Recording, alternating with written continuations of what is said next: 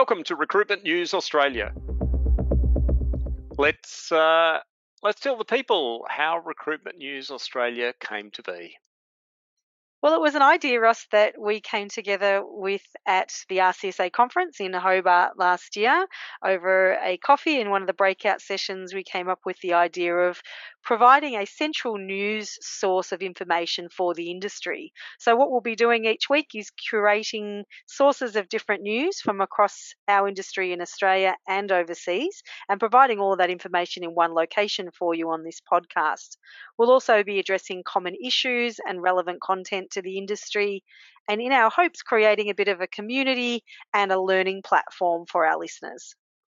In case you don't know who we are, firstly, my name's Ross Adele.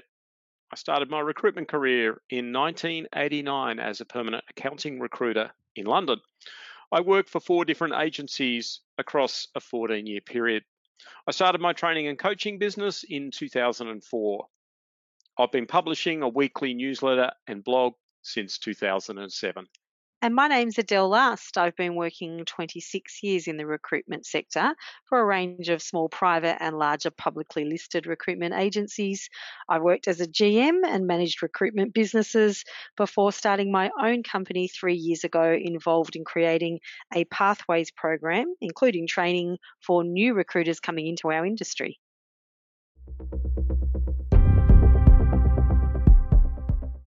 The strength of the Australian labour market continues, with yesterday's announcement of February's unemployment rate declining 0.2 percentage points from the previous month's 3.7% to return to December's 3.5% in seasonally adjusted terms. Employment increased just over 64,000 jobs to reach a new record high of 13.826 million people, while the number of unemployed people dropped by just over 16,000 to 507,500 people. Victoria added the most new jobs, up 0.3%, but New South Wales unemployment remained the lowest in the country at 3.1%. The participation rate ticked up 0.1 percentage points to 66.6%. In the United States, February's employment data showed a monthly increase of 311,000 jobs from January, a slight decline in the rolling prior 6-month average of 343,000 job gains. The national unemployment rose from 3.4% in January to 3.6% in February. The unemployment rate across the OECD countries remained at 4.9% in January 2023, the 7th consecutive month at this record low since the start of the series in 2001. The unemployment rate was stable in 12 of the 13 OECD countries, but close to its record low in 7 countries, including Canada, France, Germany, and the US. SEEK reported that job ads fell by 1.6% from January to February and are 12.2% down year on year. Volumes remain 1.3% higher than what they were in December and 24.1% higher than February 2019. While job ads declined overall, 2 states in the Northern Territory recorded an increase in job ad volumes. Northern Territory was up 5%, Western Australia was up 1.4%, and Tasmania reported a 0.1% increase in job ad volumes. Applications per job ad fell for the first time in 8 months, dropping 1.8%, although they remain among the highest they've been in the past 2 years. On a sector-by-sector basis, the largest declines in job ad volumes were in design and architecture, down 7.1%, and sport and recreation, down 6.2%. By volume, the most popular job categories advertised in February were: first, administrative assistants; second, aged and disability support roles; and warehousing, storage and distribution jobs came in third.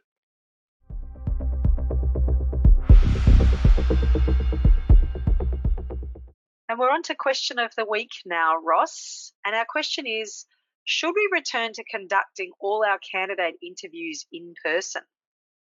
What are your thoughts on this one?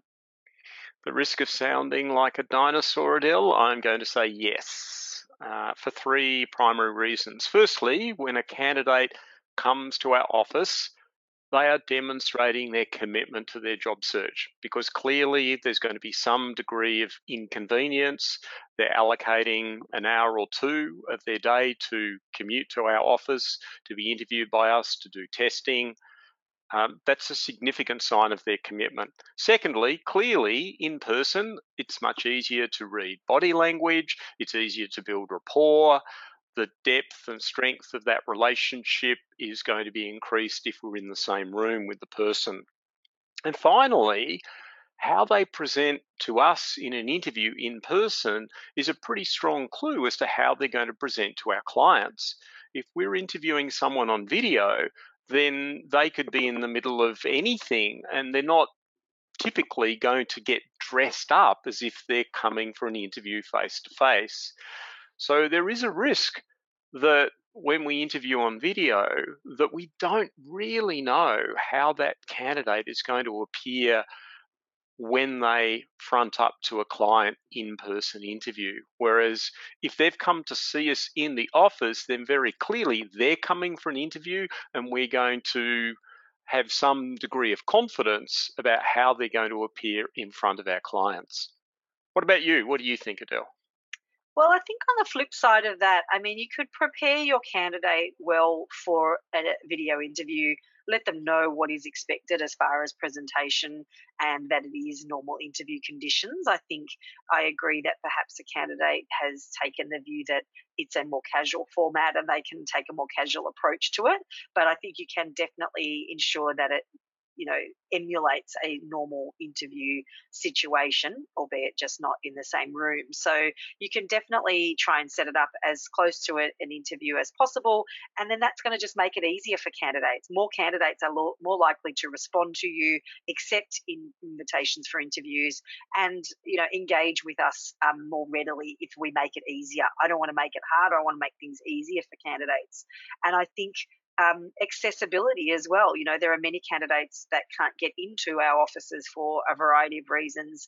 And so, that could be around disability or other responsibilities, or they could just be at work and need to do it in their lunch break. So I think it means that we're more likely to get access to more candidates by being more flexible about the circumstances in which we interview.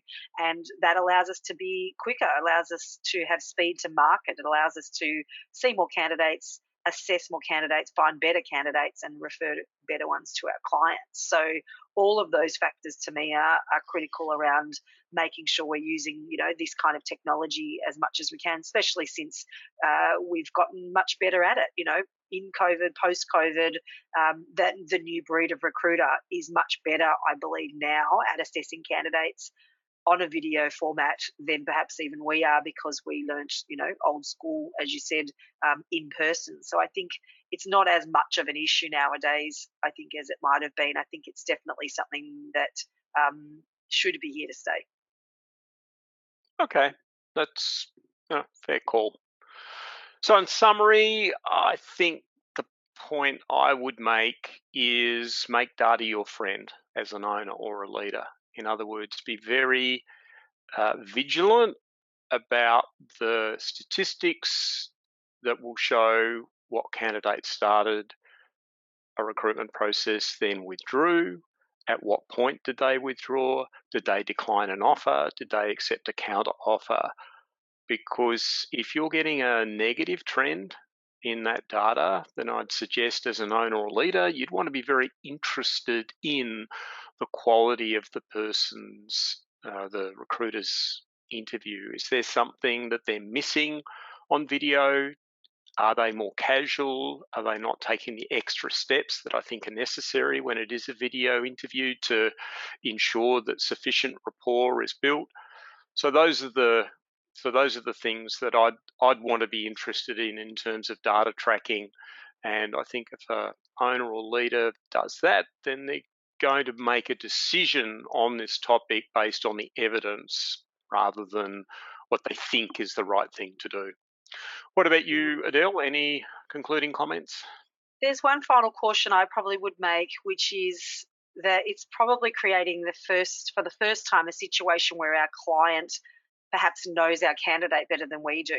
If we're only video interviewing them and we're sending them in person to the client, they're having several meetings with the client, it is possible and likely the client starts to build greater rapport and knows your candidate better than you do. So if that is the situation, you're leaving yourself open to issues around being able to influence the outcome. And that's really the art of what we do. So we know that one part of it is obviously finding and referring candidates, but the real art in what we do is that influencing the outcome situation. So if you don't know your candidate well enough and you haven't put in that time and understanding, you might find yourself in a situation of lack of influence, and that's going to make you, really dead in the water as a recruiter. So be very cautious about the process of completely video interviewing, I guess, is the final caution I would make.